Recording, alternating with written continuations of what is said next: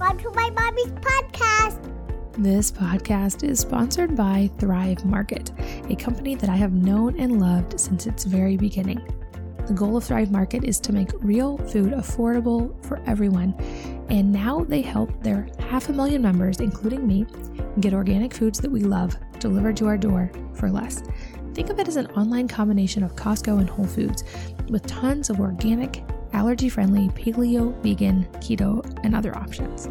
Their annual membership earns you free gifts and guaranteed savings. And this is one of my favorite parts. An annual membership that you pay for also sponsors a free membership for a family in need. So you'll get 25 to 50% off top brands. And as a tip, I always look at the new Thrive Market brand products that provide an even bigger discount on their 500 plus high quality products. You can check out all of their products and save an additional 25% on your first order by going to thrivemarket.com/WM. So that's thrivemarket.com/WM for Wellness Mama. And if you're already a member, still go to thrivemarket.com/WM and check out, because Thrive often runs deals of the day and gifts with purchase. So even if you're already a member, you can often get free products when you shop on certain days. So always keep an eye out for those, and always check out the new deals at thrivemarket.com/WM. This episode is powered by Ritual. They make vitamins specifically designed just for women.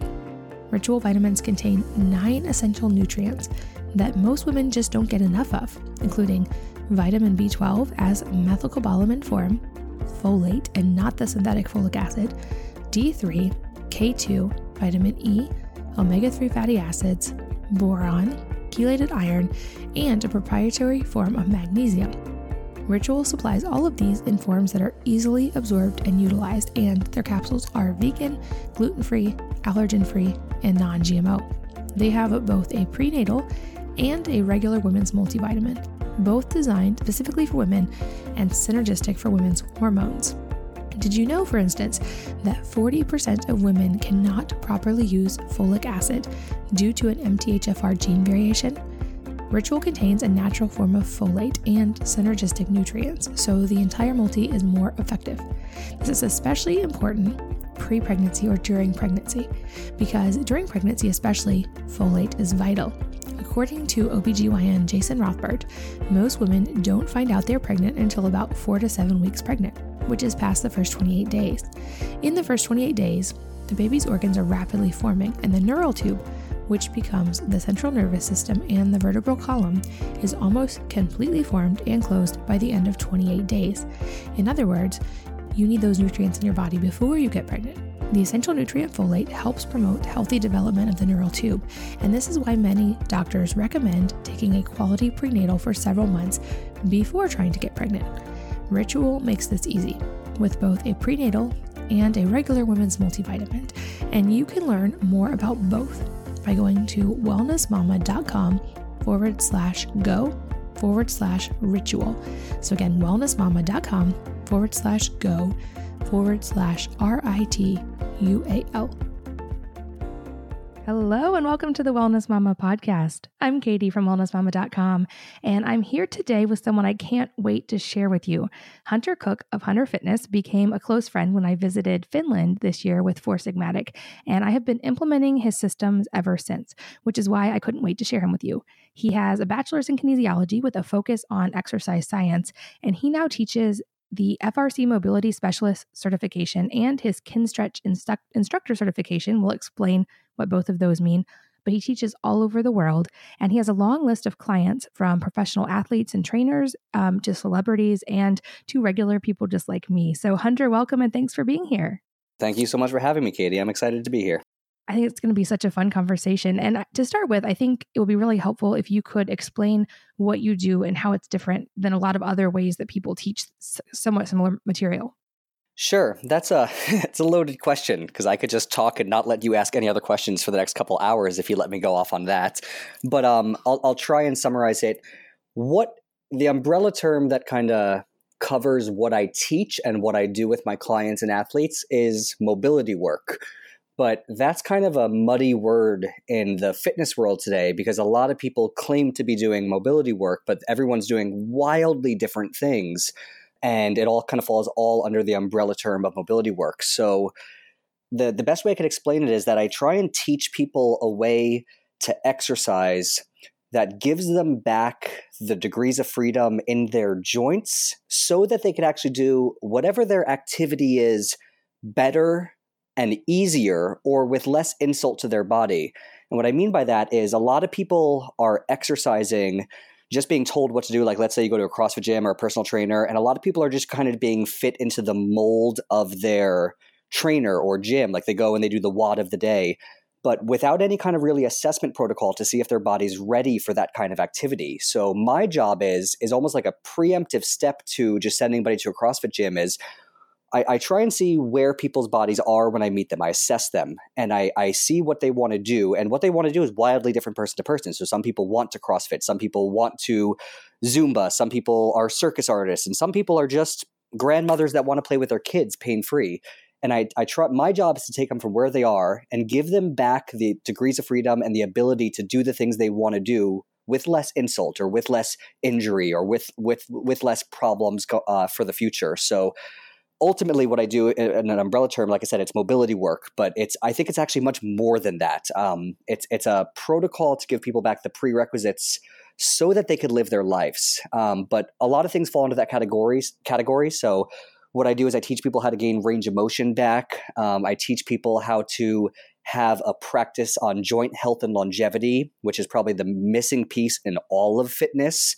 And I teach people how to have a focus to train the way that they like to train, but simultaneously at least have the idea of injury mitigation in mind, which is another way to say injury prevention. I just don't really believe injury prevention is possible. So I like to use the word injury mitigation more than prevention.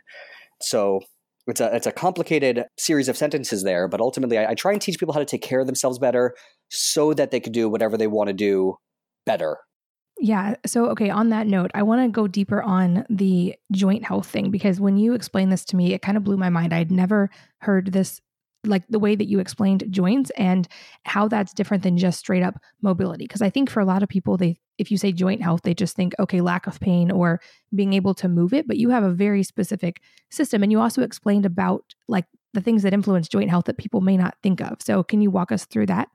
Sure. So there's a few different things. Like when I first started talking to you about this stuff, I told you that I eventually ended up teaching you, but I showed you what we call in the FRC system or the functional range systems, the morning routine, which is a daily habit of taking all of your joints through as much pain-free range of motion as possible in a rotational manner. And it's something that I believe 100% of humans should be doing. I teach it to all my clients, all my athletes, over time, all of their family and friends as well.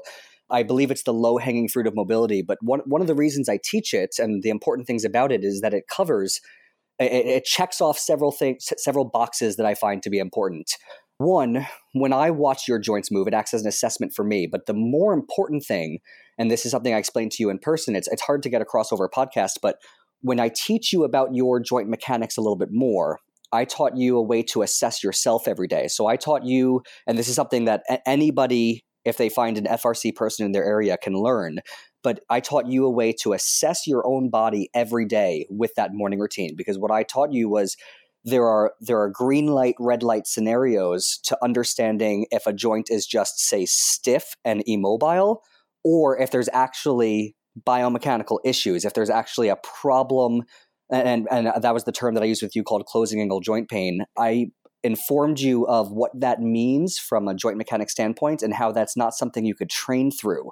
So when you're doing your morning rotations, if you have closing angle joint pain, that's something that has to be referred out to a therapist. So now not only am I assessing my clients when I watch these movements, but I taught my clients how to assess themselves on a day-to-day standpoint, because if you're going through a daily assessment, you make decisions for all of your other exercise and human movement better. Because if something's going wrong with your hip, then maybe going to CrossFit that day and doing squats or going to a dance class and doing certain movements isn't the best idea right now, because closing angle joint pain specifically is not something that you could just train through.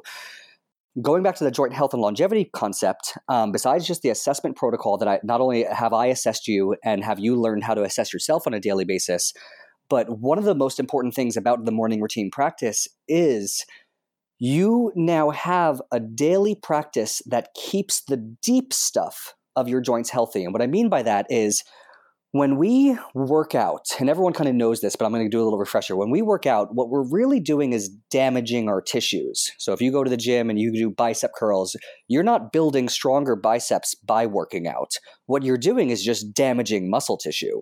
And then the amazing thing about the human body is that as long as you recover well, and that falls under the category of sleeping enough and eating well enough, if you recover well, not only do you repair that damaged tissue back to the prior state of function, but it recovers better. So you build more, you lay down new and better tissue than what was there before. And that's what really strength training is. Strength training is damaging your body and then allowing it to recover better. Damage your body and allowing it to recover better. The thing about when we damage muscle tissue is that it does its job so well to recover because of the amount of vascularity and nerve tissue that's naturally flowing through muscle cells. So we have a ton of veins, a ton of arteries going throughout our muscle system that you could get a good workout in and then just lay on the couch for a couple of days and not have to do anything else, and your muscles will recover adequately. They always do. You're sore for a couple of days, then they recover better. With our tendons and ligaments, which is just a different form of connective tissue, but we've all heard those names before, if they get damaged, they will recover too. There is vascularity going through veins and through tendons and ligaments. It's just less vascularity. So instead of taking like 2 to 4 days to feel 100% again, it might take weeks or months. But once again, if you recover properly and give it the right stimulus, which is typically physical therapy, if you put good input in and give it enough time, tendons and ligaments once again can not only be brought back to the prior state of function, but they can be brought back better. So if you do therapy properly, you should be making sure that you're making that tissue more resilient over time so that you don't get injured again in that same area. The problem with joint space, so if you imagine like bone, and that cartilagey capsule space that's just between the bones, is that some joint space has very little, almost no vascularity, and some joint space actually has no vascularity whatsoever, meaning it doesn't have its own source of nutrition to just bring for that tissue to recover. But it is human tissue, like that cartilagey and capsule stuff is human tissue, meaning it's cells that needs nutrition. So the only thing we know that actually brings nutrition into that joint space is movement. So when we move our joints through our greatest range of motion, that kind of pressure change that you get from those tissues moving near each other actually brings nutrition into the joint space that doesn't have its own vascularity. And that's how we that's a way to have a focus on longevity, a way to make sure that you have a healthy practice that actually keeps our joints healthy. Because once again, if you that right there, by the way, is why sedentary people have just as many joint issues as active people, because just not moving is not the solution here either, because not moving is making sure that you're not getting health into all the areas of your joints, not getting nutrition into all the areas of your joints. So another analogy that I use to explain this is for your hygiene for your teeth. You learned this as a kid that every day you have to brush your teeth, because brushing your teeth every day is a preventative measure to make sure that you take care of the hygiene. You don't let cavities build up. We don't make sure there's any dental hygiene problems. So you have a daily practice every morning and every evening. You brush your teeth. What I compare the morning routine of joint movements to, and what I taught you, is it's the brushing your teeth of your joints. So now every day you wake up and you move your joints in the manner that I taught you. And it's not because it's fun. It's not because it's exciting. It's because it's the brushing your teeth of your joints. It's the preventative thing that you do on a daily basis to make sure that you're injecting movement into your life that keeps the hygiene of your joints healthy. Does that make sense? Like it's the one thing you could do on a daily basis to make sure I care for the deep stuff in my body. I care for the joint space, and I want to make sure that as I get older, because degeneration of our joints is a very real thing, as I get older, I'm doing everything in my power to just make sure that I'm taking care of my joints the best I can. And really the analogy of brushing your teeth is the best thing I can come to what I teach from a daily movement standpoint. Yeah, I've definitely made it part of my routine, just like brushing my teeth. And it's great in the morning because I feel like it just wakes me up and also just makes me feel great for the day. But I also want to go deeper on how this differs from, for instance, just flexibility, because you, according to some of your Instagram posts, you're highly flexible, which I think is also unusual for a guy with a lot of muscle. But I'm thinking people listening, some of them may be thinking, oh, well, I already do yoga or I already do something that involves stretching. So do I even need something like this? So can you speak to the difference there? Absolutely. So I want you to try and imagine all the different things for we could do for our body from like a health and fitness movement standpoint. You could almost put into two different categories of a passive modality or an active modality, meaning that something's either being done to you or you're doing something to create movement. So a lot of what people are doing for mobility work or stretching work or flexibility work is passive modalities. So stretching, for instance, is a passive modality. You're letting gravity or somebody else, maybe your trainer, just kind of push you into your end range of motion to elicit a stretch response in a certain muscle. Now, the problem with that and other passive modalities just include a lot of therapy. So massage, somebody else just rubbing your muscles is a passive modality. You laying on a foam roll is a passive modality because it's just a roll pushing into your muscles. When you do passive modalities, you get what we call passive results, meaning that nothing from an active standpoint has changed when you've only put passive inputs into the body. But when people say that they want more flexibility, what they want more flexibility for isn't to, well, then maybe some people fall in this category, but it's not just to make a good, cool, bendy Instagram photo. Like, yes, the yoga community, that falls into that category. But when most people think of flexibility, like, oh, my back's really tight, my hamstrings are really tight, I need to be more flexible. What they want really is to move better and feel better. So they want a better active lifestyle without the negative sensations that comes along with having a tight body or tight muscles. So if they want that, if that's really the end goal is to move better and feel better actively, which is life, then you have to put active inputs to get active results. Passive inputs will only give you better passive flexibility or passive range of motion, which is not our goal. Once again, if you could try and convince me that your only goal is passive flexibility, which I would then have to ask why, because I can't see a reason for that at all. But the only reason I could imagine somebody would say to me, I don't care about active, I only want to be more passively flexible, is if your job is just to make bendy photos on Instagram, like a lot of yoga people do. So if that's your ultimate end goal of life is just to make more bendy, more passively flexible photos, then yeah, just keep stretching, just keep making everything loose and not active. The problem with that, though, is that those people that are really bendy and flexible don't actively feel good.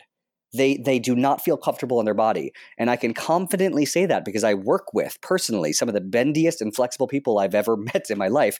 The whole Los Angeles yoga scene, which is a very popular, if you think of your top 3 favorite Instagram yoga professionals that you follow because they make the prettiest pictures, I've probably worked with them. I've probably worked with them to teach them a little bit more about their body because they came to me in pain at some point. I could almost guarantee it. Even more bendy than that, I work with professional dancers and I work with Cirque du Soleil artists, which are even more bendy than the yoga crowd. And a lot of them are in terrible pain as well. And unfortunately, if you look up what to do when your body's not feeling good, a lot of people just suggest passive modalities. So just roll on this foam roll, just stretch more. But once again, the problem with that, and the reason why that myth keeps getting passed on from person to person, is that those passive modalities feel good. And that's where the problem lies, is that if somebody has a tight back or tight hamstrings or tight hips, they'll roll on a foam roll and then stretch, and then they feel better. So they're like, oh, this is clearly what I needed.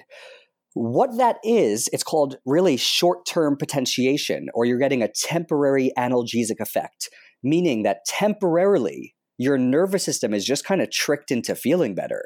The modality that you put in just kind of tricked your nervous system into stop thinking of those tight sensations for a little while. You have this little window of time where your body moves better and feels better. But 99 out of 100 times, if you ask anybody, this is what happens, is that let's say the front of their hips feel tight. This is like an office worker. So what they do is they are told by their trainer or they look up online, they're like, okay, here's some hip stretches. So then they stretch their hip. And then that person goes to bed and wake up the next day, tight hips again. So then they stretch their hips again. Feels better temporarily. Then they go about their day, wake up the next day, tight hips again. Now, what I can confidently say is if you keep doing the same thing over and over again and your body keeps undoing it, so if you're quote unquote tight and then you stretch and then when you're done stretching, it tightens back up again, I can confidently say that stimulus alone is not what you need because your body is smarter than you. So if you keep putting in a stimulus like stretch or foam roll, and then you have to do that day after day after day, and it's not moving in the right direction as the weeks and months go on, you are not putting in the right stimulus for your body. But it's hard to believe that because as soon as you're done with that modality, you stand up and you feel a little bit better. But I'm trying to convince people over time, and what we're trying to do as a community with the functional range systems community over time is to teach people that there is a way to train and a way to take care of your body so that feeling that you get when you're done stretching, you could have just all day. We're just not teaching people how to take care of their bodies right. So I don't want you to have to wake up out of bed and be stiff and miserable, and it takes you like an hour to warm up just to feel normal and then play with your kids. I want you to be able to wake up and spring out of bed and just feel great. And now, depending on the start point for somebody, that doesn't mean I can accomplish that in a week or 2 weeks. If people have been taking care of their body for decades, it's going to take a long time to undo the sensations that they've built up in their body. But ultimately, what we're trying to do when we compare like flexibility and mobility is train in a way so that you wake up out of bed and you have all the mobility you need for the day, for your activities, for your sport, that it's not like you have to warm up or go to a yoga class to feel comfortable, that you could just wake up and get out of bed and feel comfortable. And the way that we do that is we teach people really what mobility work really is. It's just specialized strength training. So it's creating a way to teach people to train their body that is using strength training principles, but getting their whole body strong through their full range of motion, not just their mid-range of motion, which is where most exercises exist, but also their muscles long and short ranges, so that their body is way more prepared for their daily activities or their sport or their life or picking up their kids or whatever it is. I'm not even sure if I remember the original question or how long I've been answering this question for, but ultimately, I think one big end goal between understanding the difference between flexibility and mobility is that what a lot of people are doing is flexibility training, which is just passive modalities. And we're trying to teach people to have strength plus that flexibility, strength through their flexible ranges so that they're strong through their flexible ranges so that we have that focus of health and longevity. We have that focus of injury prevention, and people don't have to spend so much time warming up or stretching just to kind of feel good about their day. That makes sense. So like to clarify, it's not that stretching or foam rolling in itself is bad. You said like it can offer short-term relief, but you shouldn't view that as actually the solution to the problem. Like you're not having that because of a stretching deficiency per se or a foam roller deficiency. There's something else you need to address. Am I kind of getting the right gist? Right. So like I always tell people when I teach them, like my job is to teach people about their body or to teach other trainers how to take care of their clients better. I travel around and I teach the seminars as well to teach this system that I learned from Dr. Andrea Ospina. I travel the world and I teach his system to trainers and chiropractors and physical therapists and physios all over the world. And my job is I always tell people, I'm not trying to take away from your toolbox. I'm trying to make you understand the toolbox you have a little bit better and then add to your toolbox. But I wouldn't tell you to take something away. So I'm not telling you not to stretch, because a part of taking care of other humans, like if my job is to take care of other humans, my job is to make people feel good too. But I also can't lie to them. So what a lot of people are doing is they're telling people that stretching is the solution. Stretching isn't the solution. Like I said, like if you stretch when you're tight and then it just tightens back up, I'm going to tell you stretching is not the solution. But if it feels good, go for it. It's just not the solution. It has to be combined with something else for it to be the solution. So another example is like that's one example saying if it just keeps tightening back up. Another example for why people feel tight is a capacity issue or like almost like an endurance/strength issue. So an example I can give for that is if I go for a run and my fiance comes with me, and let's say I've been running way more often than her. We're going to go a few miles into the run and my tissue, my muscles are more prepared for that mileage, but hers isn't because she hasn't been running as much. That's not a good example because she runs just as much as me, but theoretically. But let's say we're a couple miles in and now her body's starting to fatigue. One of the body's mechanisms for when it fatigues is it's going to tighten up. So a couple miles in, she's going to say, my calves are really feeling tight. And that's her body starting to just say, I'm done. I've hit capacity for mileage right now. So if her body's hit capacity and it's now defending itself by tightening up that area, the solution isn't stretching it. Once again, it'll feel good to stretch the calves, but she's not going to be able to stretch the calves and then just trick the body into running a few more miles. Her body's hit its capacity. So the solution is, just like anything else, get stronger. So she's hit her capacity for the day, so now she has to recover, and then the next time she comes back to running, try and go a little bit further. But that's another example where people just assume that if something is tight in my body, I have to stretch it. But very, very rarely is that the case. So that's still me not saying don't stretch, because if stretching feels good, I'm all for it. I just want you to know what it's doing. So now the same thing with foam rolling. Foam rolling feels good. If a client is running late and there's a foam roller on the ground, instead of just sitting there doing nothing, I might roll on the ground and roll on it because it feels good. But it is not doing what 90% of personal trainers and physical therapists say it's doing. You are not breaking up adhesions. You are not breaking up scar tissue. You are absolutely not doing self-myofascial release. And it's not even showing, although a lot of people believe this, it's not even showing really an increase in circulation in that area or increasing blood flow in that area. Once again, we don't actually know what it's doing. It's not an easily studied thing about the human body because a living human anatomy is hard to study when we're implementing these things. But we do know that it's not doing what most people are claiming. That's been proven already, even though every trainer still uses those terms like self-myofascial release and breaking up adhesions. Our best guess is really like, once again, a temporary analgesic response. We're tricking the nervous system into feeling better and giving you a little more movement for a short window of time and a little bit of pressure change with fluids in that area, once again, inducing an analgesic effect and a change in the nervous system's representation in your brain for a little while. So once again, I wouldn't tell people not to foam roll. But a lot of people are foam rolling because they think it's granting them mobility. So if that's the case, I just inform them that that's not true. That is not what's happening. You're getting a little temporary window. And if you understand that and still want to use foam rolling because you're granting yourself a little window to move better in, that's fine. I just think we have to stop lying to our clients about what's actually happening when they foam roll. They're not breaking up adhesions or anything like that. They're not doing myofascial release.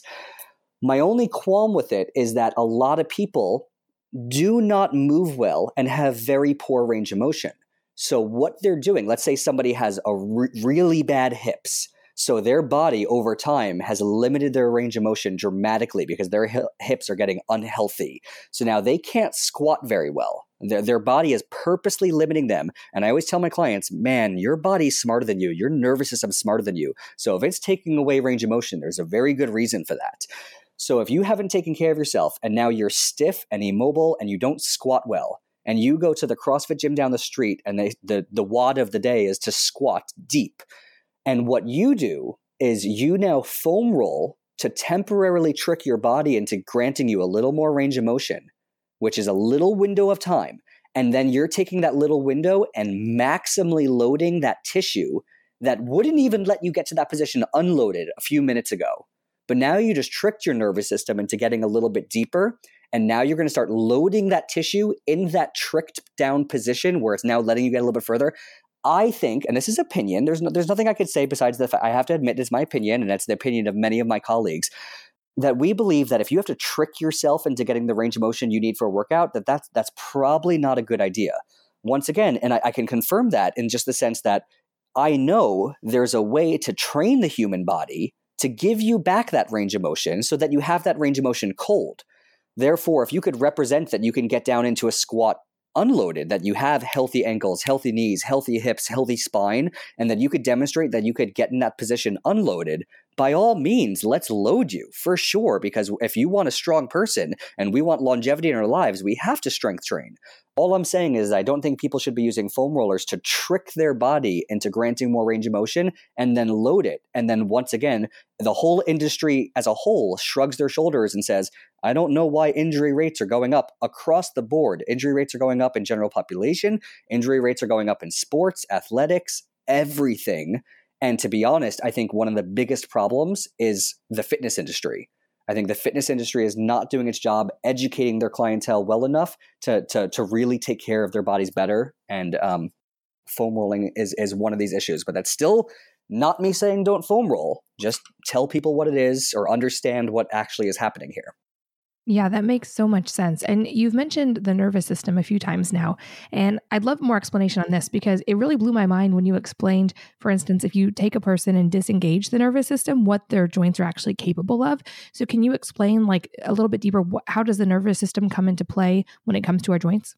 Sure. I'm not a neuroscientist, so you're going to get like a dumbed down analogy version. I have to teach this at the course too, but it's definitely something worth looking into. But it would take a lot of effort for me to fully. I'm going to be honest. The nervous system is the most complicated thing humans have ever studied, which is why I think it's so funny to talk about. I try my best to explain it in a seminar format of my understanding of the nervous system. But if you, and this is something I steal from Dr. Spina himself, I've heard him say this several times, but if you ask a trainer about the nervous system, they are confident in their answer and they have charts and books and lines drawn to things about this turns this on and that turns that off, and they think they have it figured out. Chiropractors, massage therapists, personal trainers all have this confidence when they talk about the nervous system. But then you talk to a neuroscientist or a neurophysicist, like somebody that spent their career and life dedicated to understanding the nervous system, and you ask them, hey, what do we understand about the nervous system? They laugh at you, like almost nothing. So when it comes down to me talking to you about the nervous system, I'll give you my very limited understanding of it, but I'm still confident in my limited understanding of it. It's just that what we understand about it is very little in the scheme of things, because we understand a lot about our musculoskeletal system. We understand a lot about other systems in our body, but the nervous system is horribly complicated. We have trillions of nerve cells communicating to each other every millisecond, meaning that between those trillions interacting to each other in a millisecond, I've read this is a stat that I've read in a neuroplasticity book that I read recently, where it said because of the trillions interacting with each other every millisecond, that means every millisecond there's over a quadrillion interactions every millisecond, which is more atoms than there is in the known universe as interactions per millisecond in every one of our bodies, which is just a mind-blowing statistic to me. It's absolutely outrageous. And then to understand that there's so many zeros in that number, but yet the trainer down the street understands our nervous system. So that I wanted to just start with that, because to let you know that I don't understand the nervous system, but I'll tell you what I know about it a little bit, in the sense that our nervous system is the main thing that kind of governs our range of motion. It's not our musculoskeletal system. It's not bone hitting bone, or just your muscle decided to wake up and be tight today. Our nervous system is what governs it. And just an extreme example of how I know that is, one way to kind of shut the nervous system down is with anesthesia. Like when you get surgery. And you've seen pictures of me on my social media, and like you said earlier, I'm a very bendy person. I can get my leg behind my head. I can show an extreme range of motion with my hips, my shoulders, my spine. Now, imagine a person on the exact opposite of the spectrum. They reach down to touch their toes and don't even get close. If you put that extremely quote unquote tight person under anesthesia and you try and get their leg behind their head, no problem, it'll go there, because the nervous system is temporarily shut down to protect the joints. Does that make sense? So you could take the stiffest, most least mobile person in the world, take their nervous system out of the equation, and turn them into a Cirque du Soleil artist. There'll obviously be anatomical limitations. I can't say that confidently for every single person, but it's just the idea that I want to get across. That's why a lot of joint surgeries, one, because you're doing surgery, they have to be out, but it's very productive to do the surgery when they're out, because there's nothing restricting the range of motion. You could crank the joint, pull on the joint, cut open the joint, no problem, because the anesthesia is taking the nervous system out of the equation, and the whole system is just relaxed to let you do its job. So it's a very interesting thing. And then when that person wakes up, it goes right back to the setting it was at before, quote unquote tight, and that person can't touch their toes again. So the nervous system is going to be what governs our range of motion. That being said, and knowing we have a limited understanding of it, all I could say is that we can't separate our biology and our neurology, but you do have to take both into consideration when you're training somebody. So I always tell people that my goal is both simultaneously trying to influence your biological system and your neurological system, but it is going to be your nervous system over time that's being convinced that change is allowed. which is, once again, it's going to require active inputs from training to do that convincing, because your nervous system is not easily convinced. It is not something that's going to come from passive modality. Once again, the passive modalities that people are doing are tricking the nervous system into granting you a little more range of motion. But when your body realizes that it was tricked and that you didn't use that temporary window to convince that it's worth keeping, your body will just take that range of motion back away again. So that's, once again, like a lot of people, if you look up mobility work on YouTube, they're doing like band distractions and foam rolling and massage and Theraguns and stretching. But if you ask those people, honestly, has your range of motion really improved? Or is your body feeling better? Or like long term, not just while you're doing the modality? Or has your cold mobility improved? The answer is no, because like I can go back to gyms I worked at 10 years ago, and the same people that were just ending their workout with the same stretches, so they lay on the ground and stretch their hamstrings, stand up, stretch their calves. I guarantee those people are doing the same stretches 10 years later as they are now, which is crazy to me, because once again, if you're doing the same thing over and over again and it's not giving you the result that you want, why are you doing that same thing over and over again? It doesn't make sense to me. Does that make sense? Yeah, totally. Okay, so to shift and get like super practical for selfish reasons right now, I mentioned this to you a little bit before we went on air, but feel free to call me out. Do not hold back.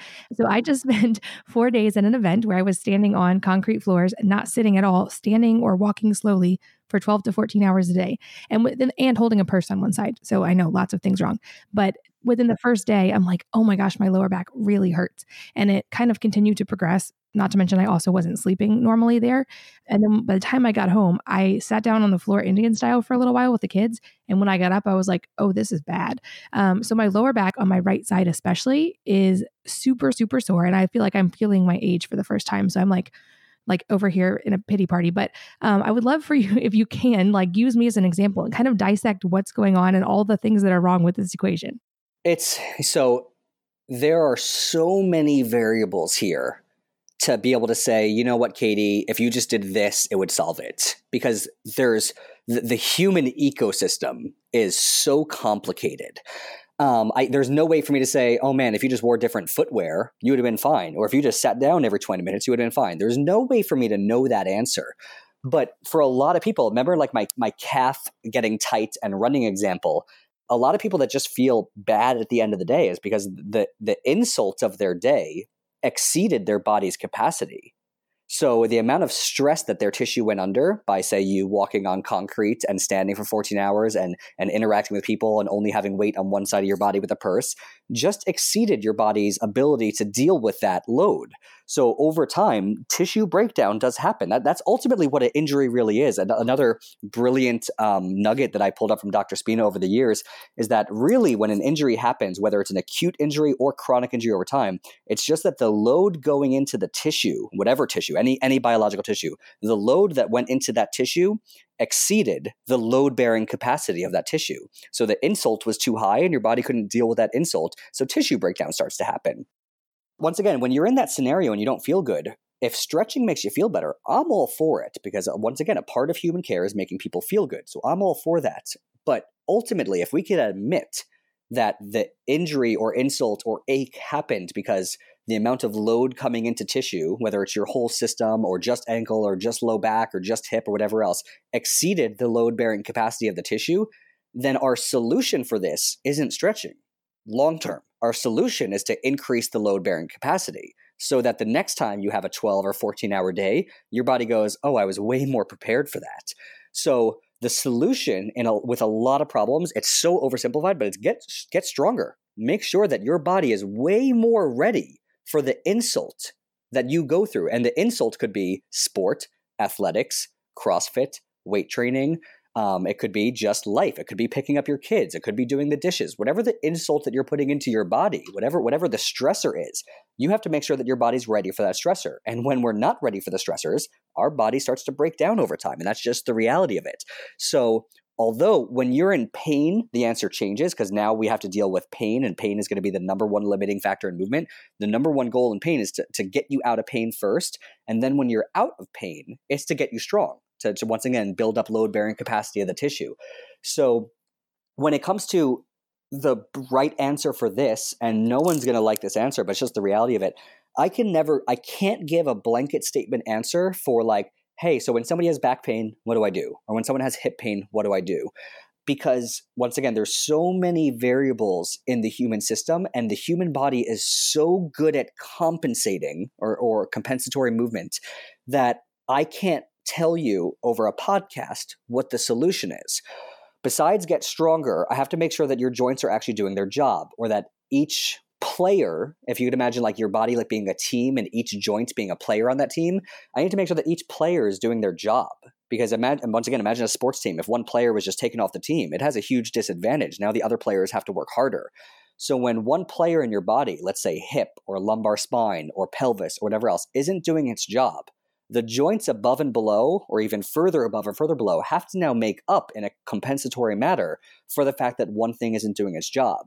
So that's what makes the FRC system so powerful, is that when you come to me, like if you were to come into the gym and work with me, you might say, hey, Hunter, I have back pain. Can you take a look at my back? And I'll say, you know what, Katie, I definitely understand that you have back pain, and I'm sorry about that, and I'll talk to you about that. I'll talk to you about pain, and I'll explain pain a little bit. But I'm not going to just look at your back. When I assess somebody, and this is something, if you're listening to this and you feel like you have body aches and pains that you haven't been able to figure out, I suggest linking up with an FRC mobility specialist for this reason. When I assess you, Katie, I'm going to look at every single joint in your body, not just the one that you're pointing out saying is in pain. I'm going to look at your neck. I'm going to look at your thoracic spine, your lumbar spine, your pelvis, your hips, your shoulders, your elbows, your wrists, your knees, your ankles, all the way down to your toes. Just like I did when I first met you, like the morning routine that I showed you. I'm going to look at every joint and how it moves. Then, when we look at how your joints move and the degrees of freedom your joint has, I'll then say, let's look at what a healthy human hip has, degrees of freedom-wise, compared to what you showed me your hip could do. And then when we compare what a healthy human hip has compared to what your hip has, we notice that for a lot of people, there's mobility deficits. So this person might not have hip internal rotation on their right side and hip flexion on their left side. And then my job isn't to say, okay, I'm going to give you exercises for back pain, because I don't even know what that means, to be honest. What I'm going to say is, your body isn't functioning like a human. Your hip doesn't act like a hip, your spine isn't segmenting, and for some reason your shoulder can't rotate at all. And I don't know why, because you just came into my gym and I just met you. All I know is that your hip is supposed to be a hip, your spine's supposed to be a spine, and your shoulder is supposed to be a shoulder. So my job is to just give you the exercises that are going to give you back the degrees of freedom so your body could be human again. So when I give you back the freedom, so your hip to be a hip, so it didn't have hip internal rotation, which is necessary for the health of your hip, if I give you that back, and then I took your non-segmenting spine and I taught you how to segment your spine again so that you could distribute and produce force throughout your torso well again, and then I gave you back your shoulder. When your body just goes about its day and it goes back to its sport, even if that's just life, the nervous system, once again being something that's extremely complicated, tends to figure things out over time. So your body will figure out how to move better if you give it back the degrees of freedom back to the articulations in the movements. Does that make sense? Yeah, absolutely. So going back to the I just want to touch on the spine again. A lot of people don't realize this because people are so afraid to move their back, especially when they're in pain, and I get that. So I'm not going to touch upon pain for this comment. This is just saying backs in general. If you could buy into the fact that what I said earlier, that moving your joints in the way that I taught you is like the brushing your teeth of your joints. So moving the joint is the thing that keeps our joint space healthy. Yes? Our spine is a series of joints. It's not one joint. We have 24 vertebrae. So every vertebrae on top of one another has joint space in between. And every one of those joints is meant to move. It has degree of freedoms. There's a little flexion extension, there's a little lateral flexion, and there's rotation at every vertebrae. And depending on where you're at in the spine, cervical, thoracic, or lumbar, the amount differs. But that's not the point, is that each articulation upon each articulation is supposed to contribute to the global motion that our torso goes through. But when you actually assess people's spine, because of our current lifestyle, which our current lifestyle is not normal, the way that people are living their lives is not normal. If you assess people's spine, you're going to realize that when I ask for flexion or I ask for extension or anything, lateral flexion, rotation, there's only motion happening at certain segments, and then other areas of the spine are kind of chunking together like they're stuck. And that becomes a huge problem because our spine is our nervous system. That's what houses our nervous system. And there's that old like Chinese quote, like you're only as old as your spine. I absolutely agree with that. I just think it's much more complicated than just saying a silly statement like that. But I absolutely believe it. I think our spine is one of the most important things to take care of. It's going to for sure play a part in how you feel as you age. So when it comes down to the if movement is the only thing that we could do to keep our joints healthy, and we understand that our spine is a series of joints, we have to move our spine to keep it healthy. But if I assess you and several areas of your spine are not moving well at all, so a lot of people have like stiff thoracic spines, they don't move much, then what's bringing health to that joint space if it's not moving? And the answer is nothing. It's just that there's letting that degenerate over time. And then one day, people are going to wake up and either be in back pain or they're going to throw their back out or whatever else. And then they're going to say, what did I do yesterday to cause my back to hurt today? And unfortunately, they're asking the wrong question. It's, I haven't moved my spine like a spine in years or decades. And now today, my body is finally saying I've had enough. And that's what they're feeling. So when people say, I don't know what I did yesterday, I was just folding laundry and now my back hurts today. The folding laundry wasn't the insult. The insult was the last couple of years of not moving your spine like a spine. And then just yesterday's load that you put in just happened to push it over the edge. Does that make sense? Yeah, absolutely. So that it becomes a complicated thing because people want the answer. People say like, I hurt today and I don't want to hurt tomorrow. What do I do? And unfortunately, there's not a quick solution to this. Now, once again, it's hard for me to touch on pain. I'm not a manual therapist. I'm not a physical therapist, so I don't want to touch on that. I would say if you are in pain, for sure, I'm going to once again push towards the system of people that I work with. So I teach the FRC mobility specialist course, which is working with trainers, physios, physical therapists, chiropractors, but it's the training modality. But the same system actually has several manual therapy courses. And the manual therapists that come out of our system understand what I'm saying about the spine very well. So I would say if you're in pain, to try and use the find a provider option on our website to work with it's called an FR manual therapist or functional range release manual therapist, because they're going to understand the segmenting spine thing. Because unfortunately, what a lot of people are doing to get out of pain, like if you didn't know me and you just said, oh crap, my back hurts, what do I do? You go to a therapist, either a massage therapist or a physical therapist or chiropractor. And what a lot of people do is I use this quote, they rub the boo-boo. Like your back hurts, so they rub it. They ultrasound, they e-stim, they move it around. They just do, once again, a bunch of passive modalities. And you will always leave their office feeling better because passive modalities give you that analgesic effect. You will leave feeling better. But if your back hurts due to the fact that your spine hasn't segmented in years and now you put in too much load to certain segments, yes, leaving the therapist's office, you will feel better, but you haven't done anything to solve why your back hurts. You're now just putting a Band-Aid on the issue. So that's why a lot of people that have back pain, they'll go to somebody, it'll feel better, and then they'll just have back pain again.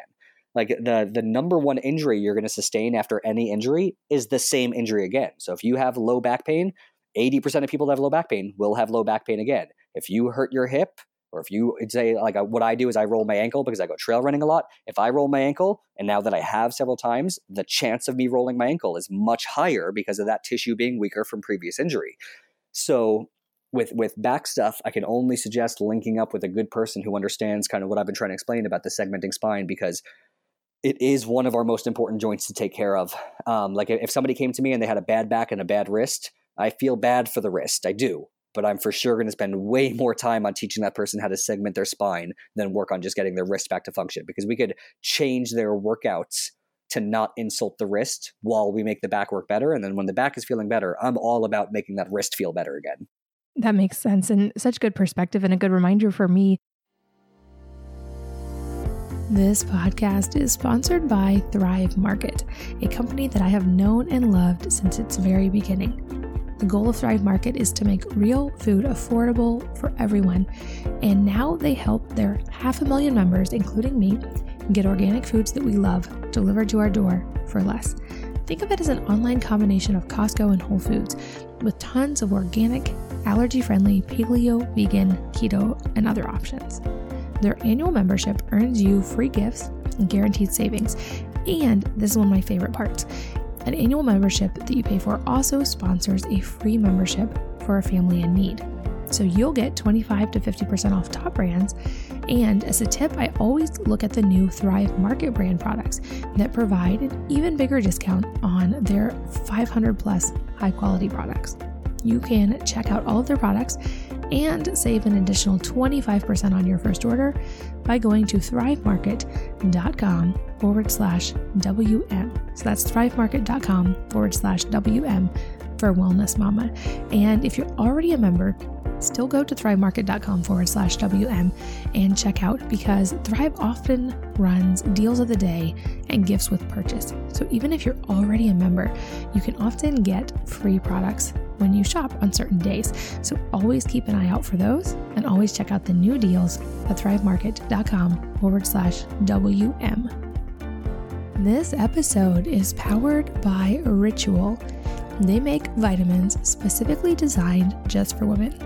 Ritual vitamins contain 9 essential nutrients that most women just don't get enough of, including vitamin B12 as methylcobalamin form, folate and not the synthetic folic acid, D3, K2, vitamin E, omega-3 fatty acids, boron, chelated iron, and a proprietary form of magnesium. Ritual supplies all of these in forms that are easily absorbed and utilized, and their capsules are vegan, gluten-free, allergen-free, and non-GMO. They have both a prenatal and a regular women's multivitamin, both designed specifically for women and synergistic for women's hormones. Did you know, for instance, that 40% of women cannot properly use folic acid due to an MTHFR gene variation? Ritual contains a natural form of folate and synergistic nutrients, so the entire multi is more effective. This is especially important pre-pregnancy or during pregnancy, because during pregnancy especially, folate is vital. According to OBGYN Jason Rothbard, most women don't find out they're pregnant until about 4 to 7 weeks pregnant, which is past the first 28 days. In the first 28 days, the baby's organs are rapidly forming, and the neural tube, which becomes the central nervous system and the vertebral column, is almost completely formed and closed by the end of 28 days. In other words, you need those nutrients in your body before you get pregnant. The essential nutrient folate helps promote healthy development of the neural tube, and this is why many doctors recommend taking a quality prenatal for several months before trying to get pregnant.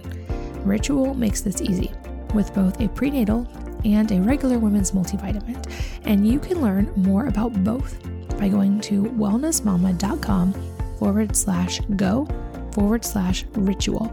So again, wellnessmama.com/go/RITUAL. I want to clarify one thing. So you've talked about how like the joints can degenerate over time, especially if they're not getting nutrition from actually doing the right movements. So just to clarify, is it possible to reverse that, to bring the nutrition back and to stop that degeneration process, or once it's happened, has it happened? It's a loaded question, because I'm going to say I believe some things can be reversed, but other things you can't. Like, I can't reverse arthritis. There is bony changes happening, and the actual structure of your joint is changing. Whether that's your lifestyle or activity or job, but the stress that went into that joint and the lack of taking care of it maybe has led to actual physical structural changes, and that can't be undone. That person, though, if that's the case, like if somebody comes to me and they already know, like, yeah, my wrist has arthritis and my shoulder has arthritis, I'm not going to be like, oh man, that sucks, good luck. I'm still going to do everything in my power to say, whatever joint space still is healthy and whatever range of motion you do have, we need to maintain that for the rest of your life. You can't just have a pity party and say, well, I have a bad shoulder, so it's just a bad shoulder now. Absolutely not. I'm going to do everything in my power to give as much degrees of freedom back. I might not make your shoulder look like mine if it already has bony changes coming in, but you better believe we can get some good work in. Now, if I'm working with a younger person who's and there's a lot of young people that are in real bad shape too, and they just have like real stiff bodies because they haven't taken care of themselves, and it's not actually like bony change that has set in, and it's just range of motion that's been lost over time and a lack of control of their joints that they've lost over time. Absolutely, that's reversible. That's you'll see before and afters on my page, and before and afters on if you follow any FRC person or Dr. Andrea Ospino himself. He shares a lot of the testimonies as well of just people gaining back the degrees of freedom of their body and their joints. Absolutely, that's reversible. But if it's structural change into the joint, that's not something that I'm going to change with inputs. That's not possible.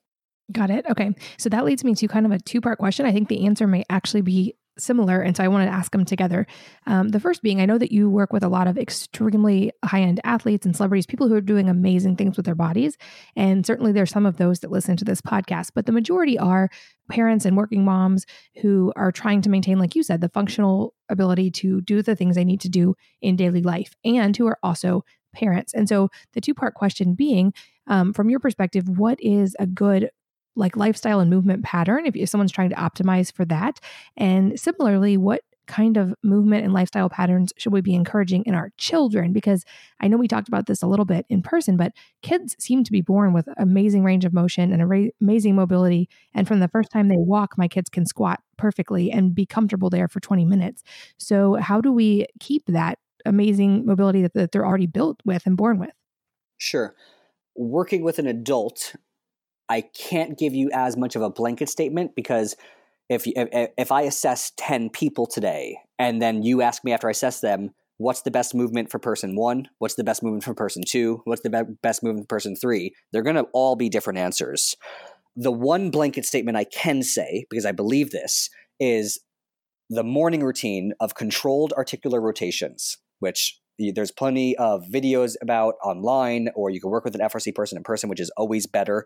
But moving your joints in a rotational manner through the largest range of motion you can in a pain-free range under a little bit of tension is going to be the one blanket statement thing I could say. Every single person I meet, I teach. And I taught you that the first time I met you as well. That would be one quote unquote pattern or movement that I would say everyone needs to get in the habit of doing. Very few things in life, and especially physical fitness, do I believe the more the better.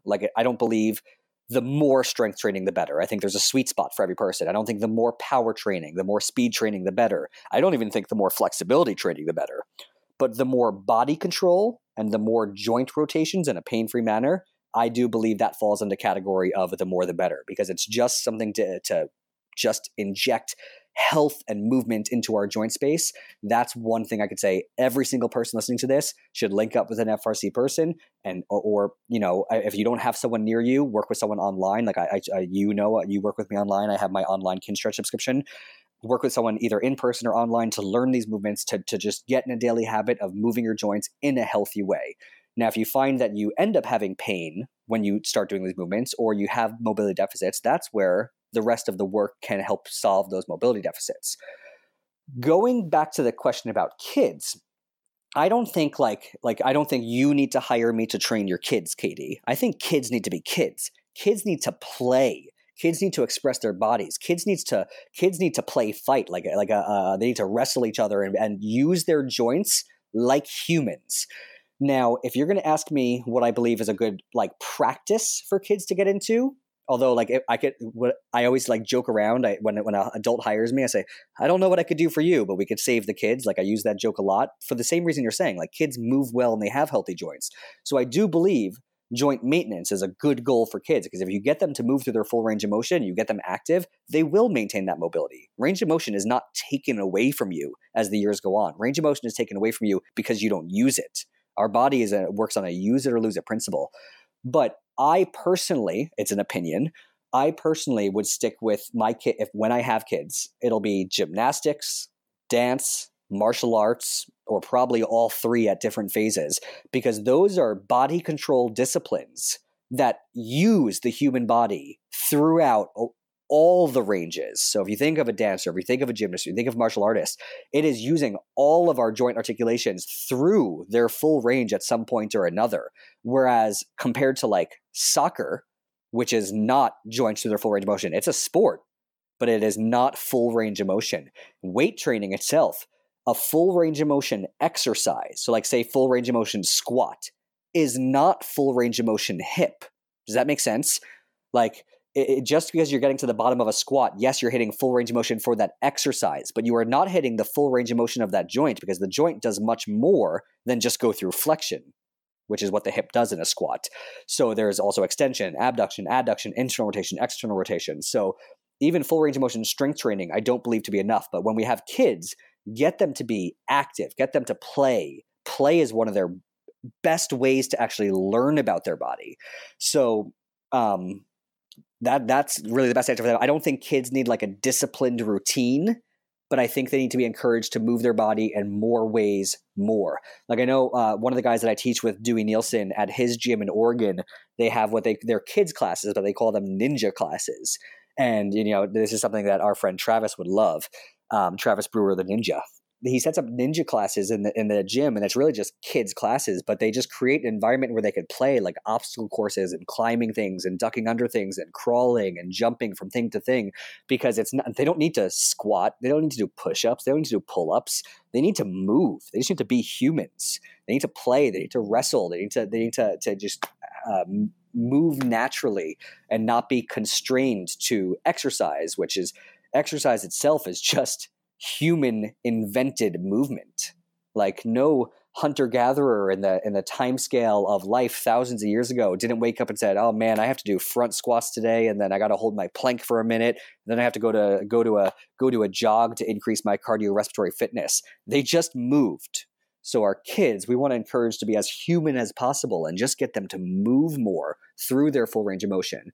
And if they do end up picking a sport that doesn't do that, like baseball or football or track and field, whatever else, then I do think that you should try and encourage them to be a multidisciplinary sport child, as in not please don't do baseball year round. Please don't do football year round.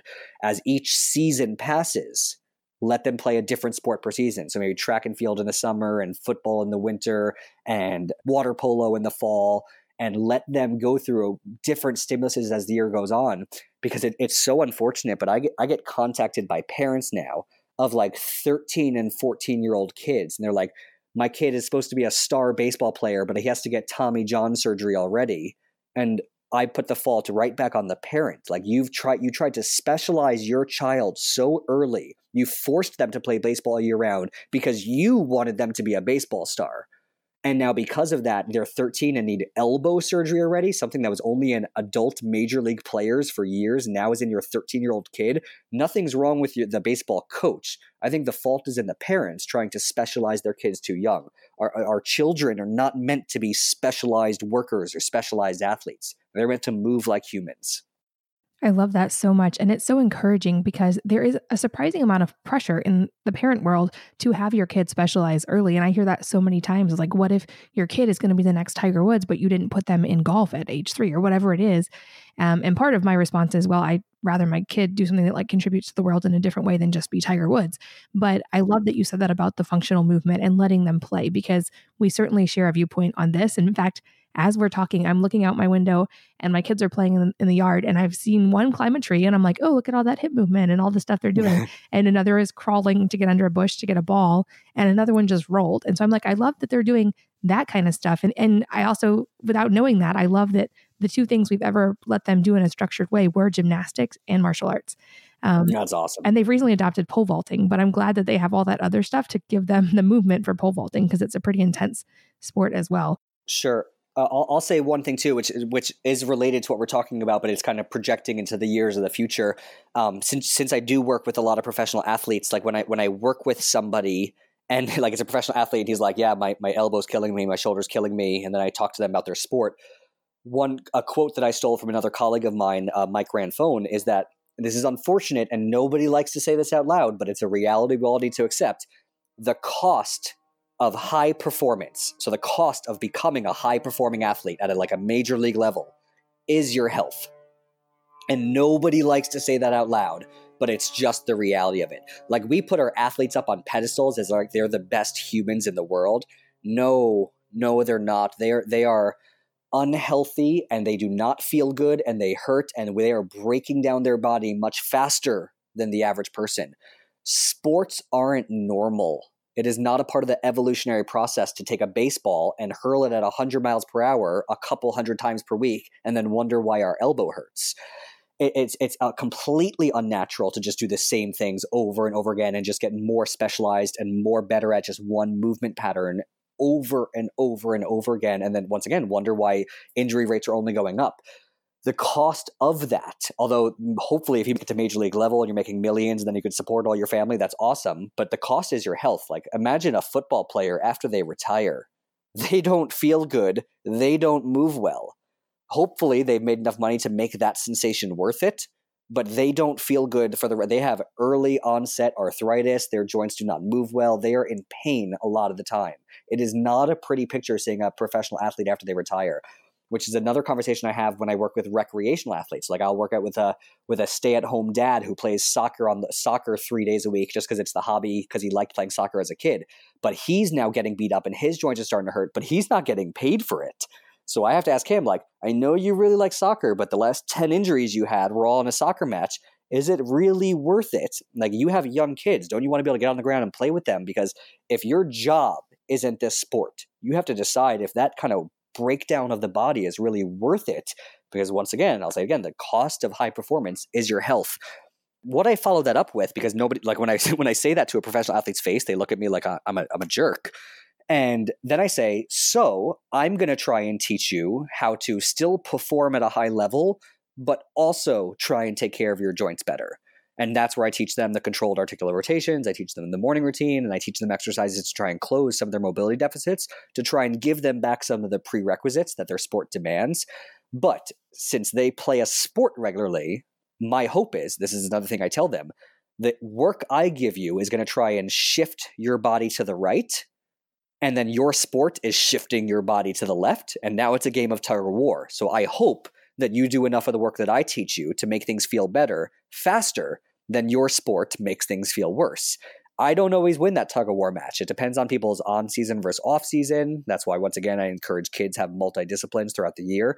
But if I work with let's say I work with a professional baseball player and they're actually going to the World Series this year, they're playing baseball for 11 months straight. They have a 1-month off-season. Very rarely am I going to have a good chance winning that tug of war match, because the amount of baseball they play is making stuff move to the left way faster than the exercises I gave them moved things to the right. Does that make sense?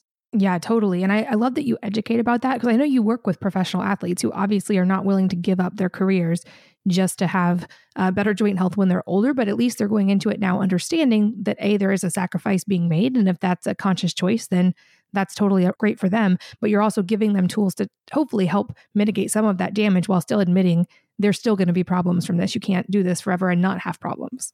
Absolutely. Like if I work with a baseball pitcher, which I have in the past here in LA, I'm not going to make him have a normal shoulder ever. There's nothing I could do. The amount of insult that he put into that biology in his body, I can't undo that. I worked with an NFL player last week, one of the largest humans I got to work with ever.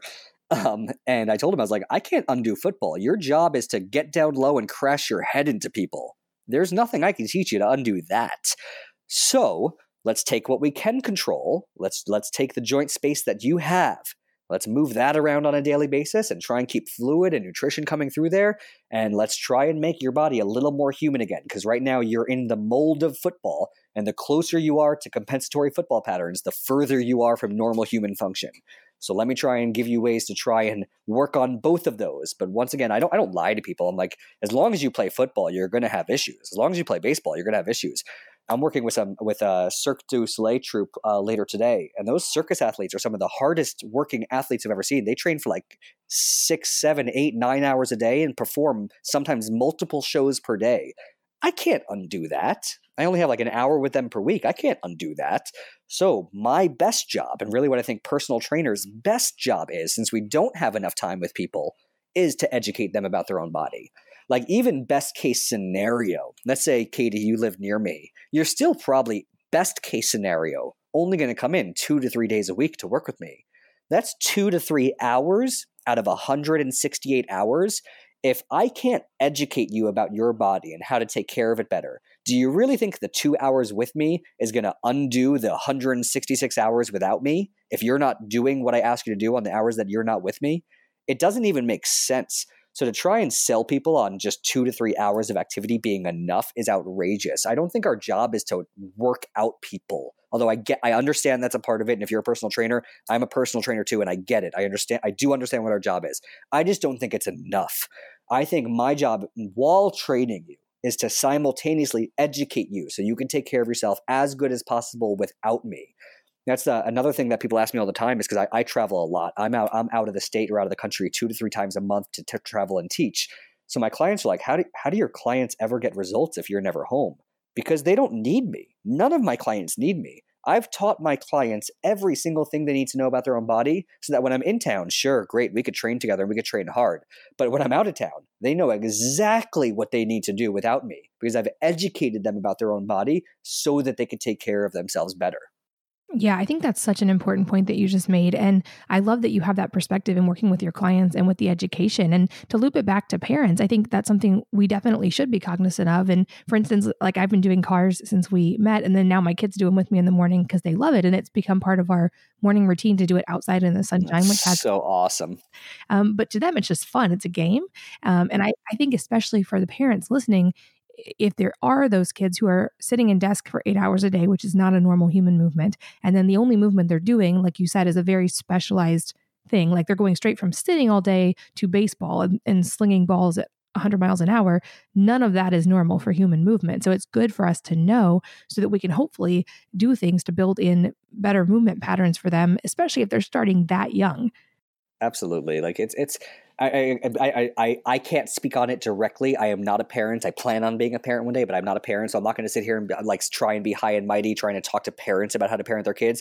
I'm sorry if that came off wrong. So I hope everyone understands. I'm not a parent. I'm just telling you what I would do if I was a parent. When I'm a parent, I would, be multidisciplinary and try and make them get into different things. But like you said, a word you use there, I love because I think it's a big part of getting kids to like something. You said it's a game for them, and man, is that important because I've heard the term before. It's like to gamify, to make a game out of something that's not a game, is absolutely a great way to get children involved in something. So it's now a game to do the joint circles with mom in the yard in the sun. That makes it, because if you make it a chore, hey kids, you have to do this. You better believe, and even if they could feel good doing it, as soon as mom and dad say, I have to do this, it's a chore now. And kids don't like to do chores. They don't understand. They don't care about their joint health. Kids feel great. They don't care about their shoulder. So the fact that you were able to gamify it, I'm going to have to ask you how you did that, but the fact that you were able to gamify it for your kids, that's awesome because that's a way that kids want to get involved with moving like that. It's so cool. Yeah, absolutely. I love, like I said, I'm so glad that we met and that I've incorporated this in my life. It's like anything that we learn about health. I wish I could have gone back and incorporated it when I was younger, but I loved it. They're exposed and loving it from such a young age. And of course, I know you've mentioned so many different things. I'll make sure that there are links to all of them in the show notes so people can find them. But also, can you walk us through where people can find you? I know you have limited availability even in your online classes, but where people can find you and learn more and start learning from you in a more direct way if they want to? I guess I'll just kind of go through the list. On Instagram, which is where most people kind of find me and interact with me, it's just one word, @HunterFitness. My last name is Cook, but apparently everyone in the world knows me at Hunter Fitness. I started that too long ago. So that's who I am. Therefore, the same thing on Facebook. You could look up the Hunter Fitness Facebook page, and that's on there. You could also go to hunterfitness.com. And it's getting pretty repetitive now, but it's a way to keep everything in line. So if you go to hunterfitness.com, you could always message me on there. I reply to everything myself. So if you need anything, just let me know if you have any questions. Through my website, there are multiple tabs and options to look at. What Katie is a part of and what a lot of people around the world are a part of is my online Kinstretch group, which Kinstretch is our solution for group training for this mobility work. So I have clients all over the world in my online Kinstretch group, and that's a way for if you don't have someone in your neighborhood that can teach you this work, or somebody's too far, or you're listening to this from another country and there's no one in your country who could teach you this work, I do have online mobility classes that are available. And that's what Katie's a part of, since Katie doesn't live near me. And besides that, I have to plug what I truly believe. This is not self-serving. It's really because I actually believe it's the right answer. I do believe that when you're trying to figure something out with your body, working with someone in person is better than online work. So although I would love to see a lot of people come into the online community, that'd be awesome. If you're problem solving something with your body, working with a practitioner in person is always going to be a better solution. So the main website as a hub for the system that I use is called functionalanatomyseminars.com. And then there's a find a provider option on there. And if you click find a provider under FRC, which is functional range conditioning, you can find if there's mobility specialists in your area just to learn more about mobility work and the morning routine and cars and getting your hips and shoulders to function better. If you're in pain, then use the find a provider option under FR. or the functional range release.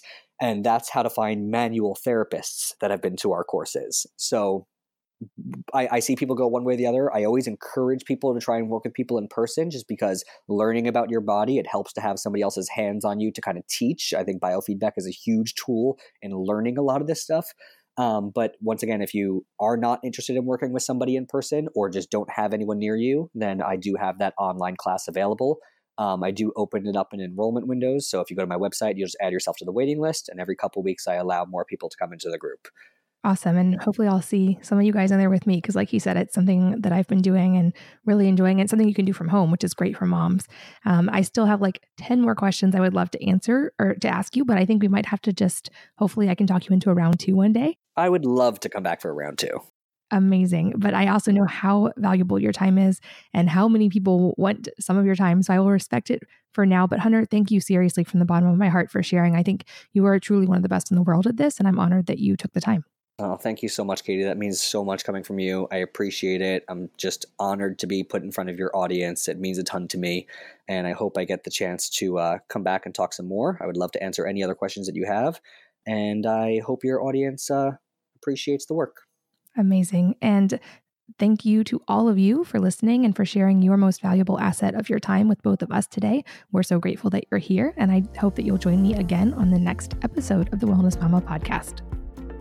If you're enjoying these interviews, would you please take 2 minutes to leave a rating or review on iTunes for me? Doing this helps more people to find the podcast, which means even more moms and families can benefit from the information. I really appreciate your time, and thanks as always for listening.